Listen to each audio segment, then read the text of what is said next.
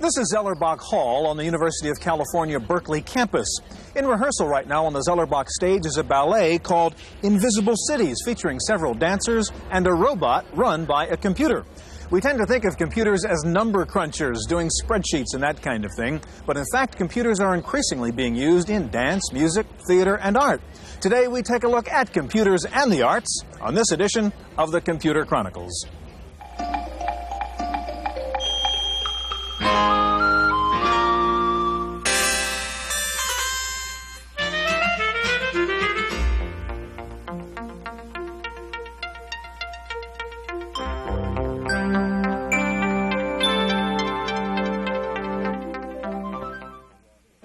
The Computer Chronicles is made possible in part by McGraw-Hill, publishers of Byte Magazine, and VIX, the Byte Information Exchange. In print and online, Byte and VIX serve computer professionals worldwide with detailed information on new hardware, software, and technologies.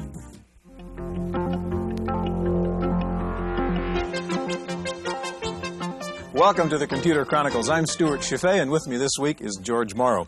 George, I want to show you some very lovely sketches here. Take a look at these pictures over here. That's one of them.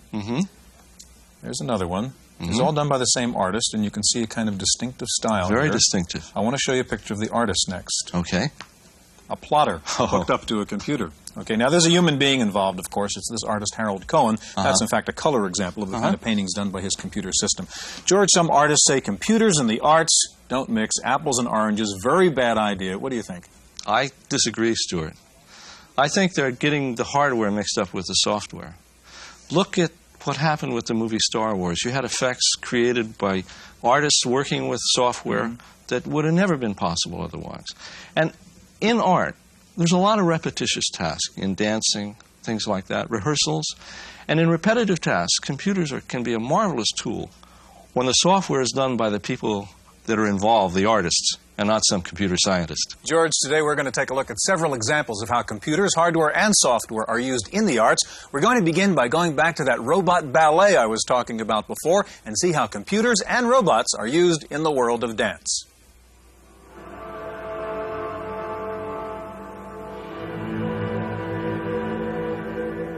This performance of Invisible Cities is an example of the new collaboration between the human dancer and increasingly human robots. The programmer for this piece was Margot Apostolos, who first got the idea from watching a robot used in a Veterans Hospital research project. When I was at Stanford, it was just the curiosity myself to see if a robot, something that mechanical, and I saw it as being very staccato in its actions. The movements were to me, quite linear.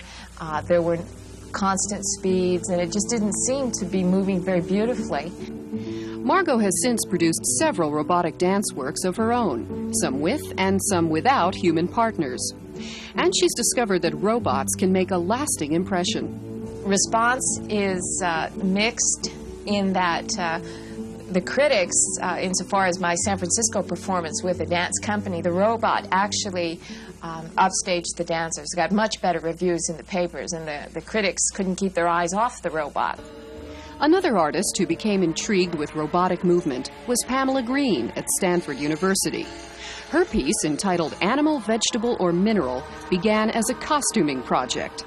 The form was moving, and it reminded me of an animal form moving, particularly a bird. And so my first hunch was, what if these things were to really be birds? And then I tried that out in my first experiment, and it was too simple. Pamela's work is for a single robot arm, which she programmed to move within an interactive environment. Animal, Vegetable, or Mineral is only about 8 minutes long, but it took a month of programming to successfully choreograph. It just seemed to me that I didn't want an entirely passive robot with things happening to it. I wanted to, the name of the piece is Animal, Vegetable, or Mineral, and I wanted to explore in that what it is that gives something a spirit of animation, and at what point do we realize that something is animal, vegetable, or mineral.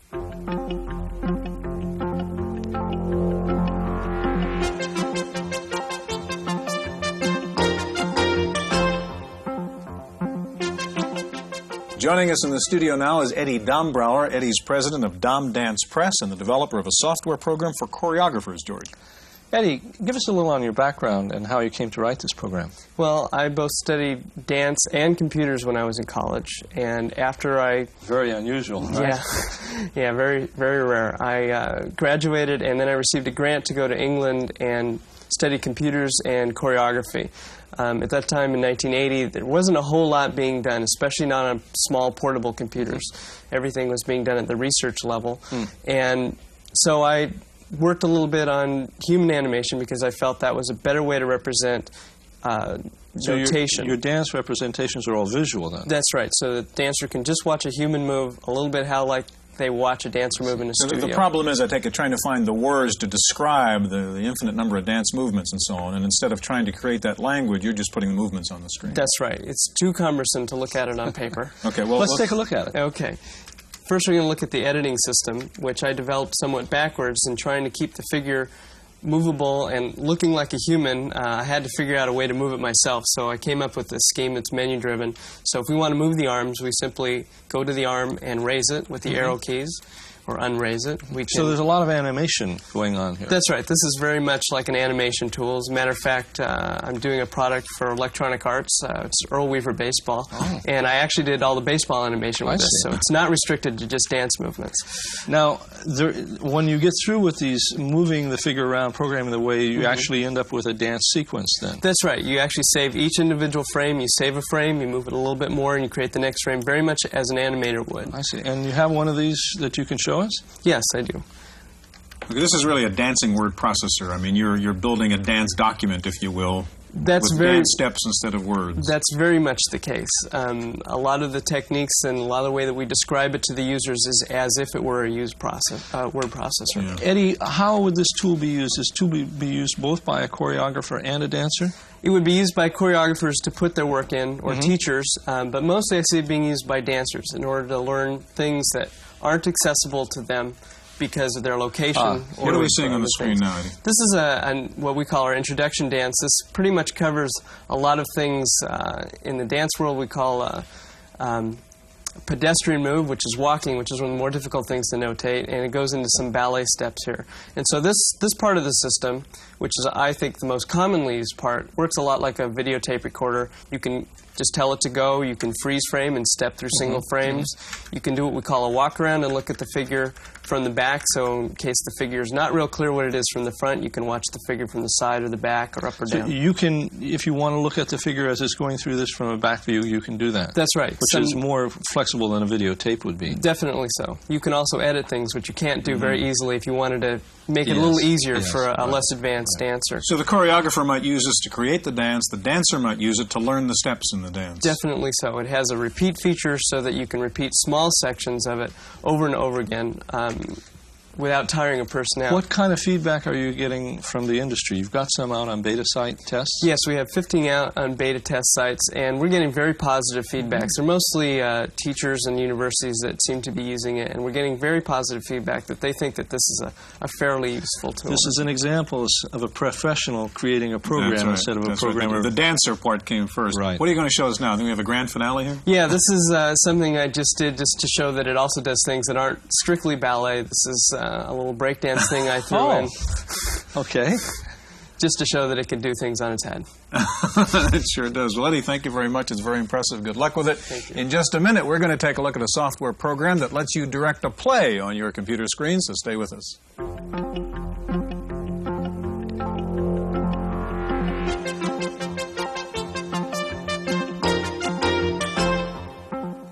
Joining us now in the studio are Larry Friedlander, professor of English at Stanford University, and next to Larry, Charles Kearns, a project leader in the IRIS program at Stanford. George? Charles, tell us just a bit about IRIS and how it works at Stanford. IRIS is a part of academic computing at Stanford, and we had a special project where we worked with faculty members to develop instructional courseware. And this is one of the projects that So we you developed. act as a resource for people who aren't entirely computer literate or don't have all the equipment they need for a project. That's correct. We supply equipment and programming expertise. Larry, what is the program that you've developed? This is a program to help students who have no theatrical background and who are in large classes who are studying Shakespeare or theater, and mainly only can read the text, have no access to a stage. This is to help develop their imaginations for staging and spatial relationships, so that when they read, they can also, in their mind, create a scene. I'm going to show you a scene a student has created, and then go back and show you how it's been made. So I've just accessed it, and it's going to play. It's a scene from Hamlet, and in the scene, Hamlet and Ophelia are attempting a reconciliation. There's father coming down and trying to check out the action. Hamlet is speaking to Ophelia. This is coordinated with the text, and Ophelia is not interested, and she's going to walk away. And I think for some reason we have, oh, there we go. And the scene is now over. Now, in order to do this, the student has started from the beginning and picked stages and actors and props that he or she wants. For example, the same scene could be done with... so this could have been an assignment. Yes, the text, exactly. And then to create movements on the stage based on that text. Yes, the student would have to make all the important decisions that a director would make and that an actor would make. Here, the student has put it on a stage now you're to on a help grid himself. stage. Right. And now you can give this as an assignment rather than... Right, and everyone can discuss it together. Now, the way this happens is that there are 4 positions the actor can be in. If I click on the waist, I move it either standing, sitting, or kneeling, or lying down. Or I can move the head. Suppose I wanted to... Whoops, you see the head won't move that way because it's not a real way, not a human way, but the head can move there. If I click on the feet, the character will move and turn in the direction of the... So this isn't quite icon-driven, it's more almost positional-driven, without having to have a keyboard. Right. The idea is, and Charles was very clever in the programming, is that simply by using the mouse and clicking on, if I click on the knees of the character, I turn the character around. I click on the head, it will turn the character's head. If I click on the feet, it will turn the feet. And if I click on the stomach, it will move the character down. Roughly, what was the division of labor on this project? We actually worked very closely. Charles did the actual programming since I'm not a programmer, but we had a lot of decisions to make in designing. You were the designer? Yes, basically. And we also had a graphic artist, Marge Boots, who's worked a lot with Macintosh to help us. This is just fascinating. Yeah, do you see an actual director being able to use a tool like this and blocking out a play, for example? Yes, I think it'd be useful when there's a large scene and the director has to manipulate a lot of characters and to work out the traffic beforehand and the basic movement is very important. At least at this stage, then it's more of a tool for a director. But if it were taken to its logical conclusion, that is, if it were developed, it would actually serve a director as a way to provide rehearsal, wouldn't it? Yes, and it also could be a way of recording what happens in rehearsal. Right now, the stage manager writes everything down. And as in the choreography example, the actors could look at this and figure out what they're supposed to be doing in terms of their stage movements. Yeah, but the business of keeping track of everything.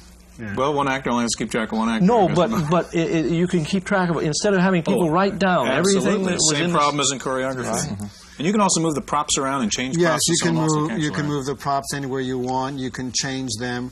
You can make this an outdoor scene. You can have characters in modern dress and modern stages. Stuart, this is an example where you're enhancing creativity, not putting a chain on it. Gentlemen, thank you very much. Thank you. Now, one new art form which necessitates the use of computers is holography. And we have a report now on a woman who uses a computer to create 360-degree holograms. Wendy Woods has the story. Since television is a two-dimensional medium, you can't see what we see, a stunning, moving, three-dimensional image. Holographic artist Sharon McCormick makes these images by first capturing computer graphics on film. The process of transferring these images to holographic film is tedious and exacting, and for that job, Sharon uses an Apple II. The Micro is programmed to drive the optical printer, which makes the holograms. Exposure time, running time, the stability of the optical printer, and the ratio of the two laser beams, which are combined to create the hologram, are all software-driven. Because of the computer, I'm able to input all of the different parameters for making the hologram from a keyboard. It's wonderful. The original design is also created on a computer. Just a few years ago, creation of a rotating, textured image like this one required the power of a Cray supercomputer. Today, this is done on a small graphics workstation. With the computer, I can have whatever surface I want on it. I can change the scale, I could change the perspective, I can choose the lens in the computer to gear it perfectly for my optical system, and never have to carve anything out. These holograms in the round are certainly exciting. And also exciting is a new process called embossing. Techniques are being developed to put holograms like these directly onto non-photographic surfaces, which will put more computer-generated holograms into the public eye. In San Francisco, for the Computer Chronicles, I'm Wendy Woods.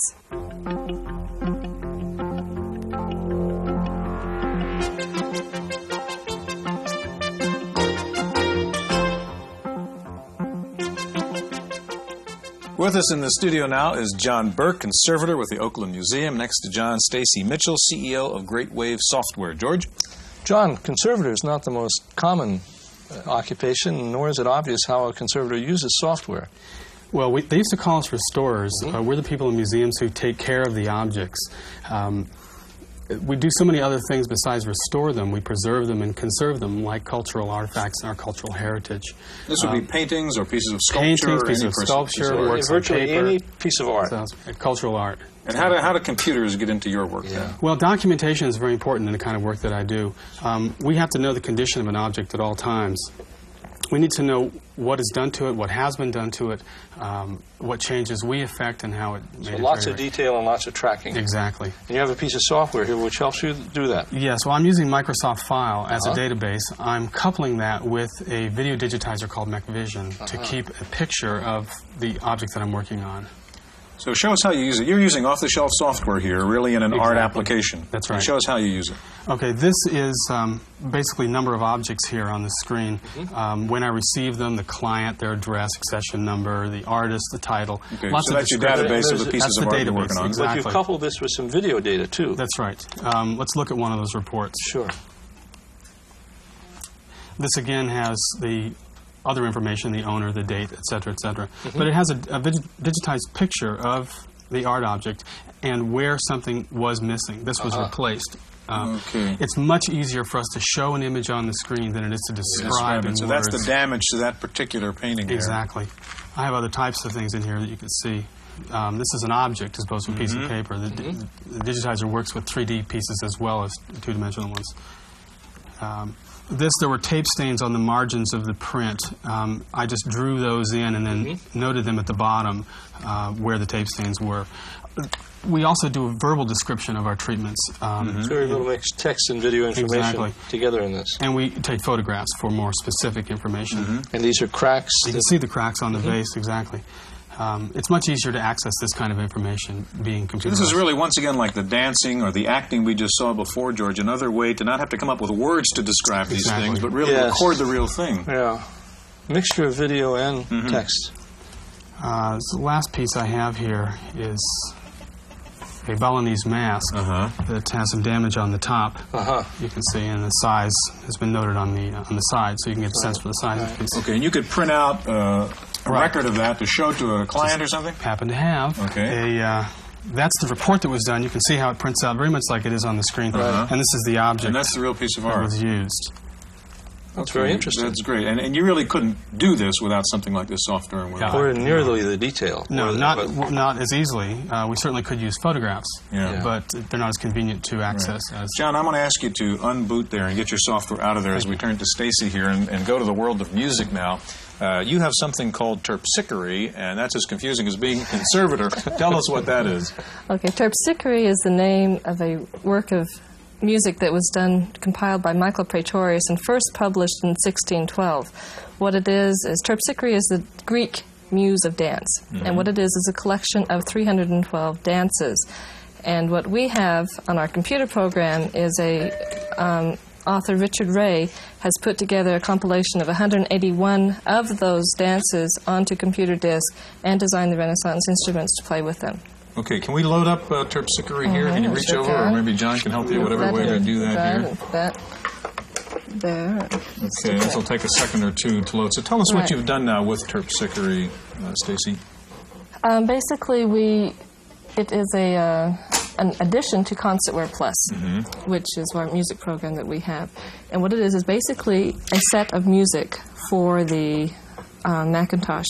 And what it is people can go in, they can see the Renaissance music. 80% of this music has never been published in auditory form before. It's always been on the library shelves. Mm-hmm. And so no performance, no records, no tapes of this music. Right. But it's there in writing. And these are the old instruments also, which aren't either readily available. Right. A lot of those are... And are you recreating the sounds of those instruments as well? Yes, we are. I see. Yes. And what happens... What are we seeing here now, Stacy? Let's see. What we have here is we'll have actually a piece of music that will play, and we have it working with the Casio CZ101. It's designed also to work with Consort plus MIDI. But that's talks to the Mac talks to the Casio over a MIDI bus, right? Yes. Yeah, basically. Okay, so you're doing what now? Loading in a piece of music? I am loading in one of the pieces of music, and you'll see a lot of different Renaissance instruments on the screen, which Richard has designed to sound as much like Renaissance music. And what are we listening to now? This is called the Ballet de la Royne. And the instruments? We have on this piece, we have a racket, a recorder, a crumb horn, viola da gamba, regal lute, bombard, and a true harpsichord. So let's hear the music just one second here. See. Okay, could you stop it a second, Stacy, so we can sort of talk and not fight with the music? Sorry, George, you're going to answer a question. How many instruments can you play at one time in this environment? Okay, it depends really on the synthesizer which you have. The Casios play 4 instruments at a time. I see. You see here 8 instruments off to the side. You can have an orchestra of 8 different instruments.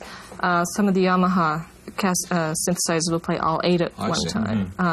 But here you only have 4, so you have them trading back and forth. What's the kind of application or market here? Who's going to use terpsichore, and what is it doing? Basically, the Renaissance music enthusiasts. Some of the universities use it for their early music programs. Anyone who wants to play around with music. Some of the just consumers who like to listen to this type of music. And the unique contribution of the computer here is what? Is that it's been able to record something that before has not been recorded in any sense. So you can take instruments that virtually are almost only a few left in the world and recreate the sounds associated with them and actually be able to recreate a performance as it might have occurred. Correct. In the Middle Ages. You can go and you can rearrange instruments and create your own type of performance with you could orchestrate this using the software. And of course you can play it without a synthesizer, right? Just using the Macintosh. John, have you ever thought about designing software to do the kinds of things you do in artwork rather than using off-the-shelf stuff? Actually, yes. We've been talking about doing the kind of documentation that I showed you using artificial intelligence, entering a picture of the object and its exterior dimensions, and then pointing to various pieces, parts of damage, sizes, etc., and having the computer figure out the type of damage, where it exists, and write documentation for Making us. yourself more productive. Exactly. Making a number of people able to do something that up to now takes an expert to do. All right. John and Stacy, thank you very much. George, we've seen some pretty good applications of using computer software in the arts, haven't we? We hope they you really do enjoyed belong there. And we'll be back in just a minute with this week's Computer News.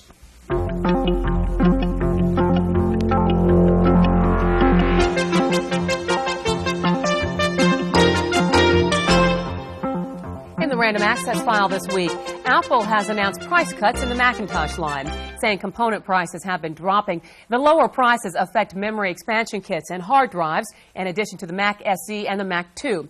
Here are some sample prices. The 2 megabyte SE with a 40 megabyte drive is now $4,369. A 4 megabyte Mac 2 with a 40 megabyte drive is now $7,369. And a Mac 2X with an 80 meg drive is now $7,869. Generally, good reviews are coming in on the new Mac SE30, a souped-up version of the old Mac SE featuring the faster 16 megahertz 68030 microprocessor. The SE30 is being described as a Mac 2 in an SE box. The new SE30 has a different slot architecture called the O30 direct slot. That means that expansion cards designed for the old SE cannot be used on the SE30. However, the new slot does open up the SE30 to the new bus cards designed for the Macintosh 2. Jasmine has announced it will soon start shipping its new erasable optical disc drive. It's a 5¼ inch drive with a 600 megabyte capacity. Average seek time is 50 milliseconds. The price is under $5,000. And Verbatim has announced a 3½ inch erasable optical drive, claiming average access time of 30 milliseconds. No word on price or shipping date. Unisys has introduced what it is calling the world's first desktop mainframe called the Micro A.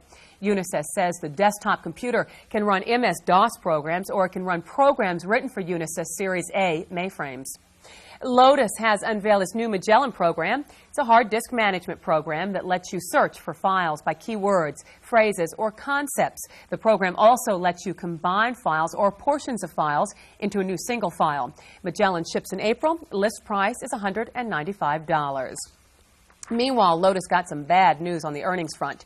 Fourth quarter net was down over 60% from $23 million in 1987 to only $9 million last year. However, yearly net sales were up 18%. Finally, Hungarian gamesman Erno Rubik has said niet to a computer version of his famous puzzles, including the classic Rubik's Cube and the new Rubik's Clock. Mr. Rubik says a puzzle must be touched and felt, and that you can't do that yet on a computer screen. That's it for this week's Random Access File. I'm Cynthia Steele. The Computer Chronicles is made possible in part by McGraw-Hill, publishers of Byte Magazine, and BIX, the Byte Information Exchange. In print and online, Byte and BIX serve computer professionals worldwide with detailed information on new hardware, software, and technologies. For a transcript of this week's Computer Chronicles, send $4 to PTV Publications, Post Office Box 701, Kent, Ohio 44240. Please indicate program date.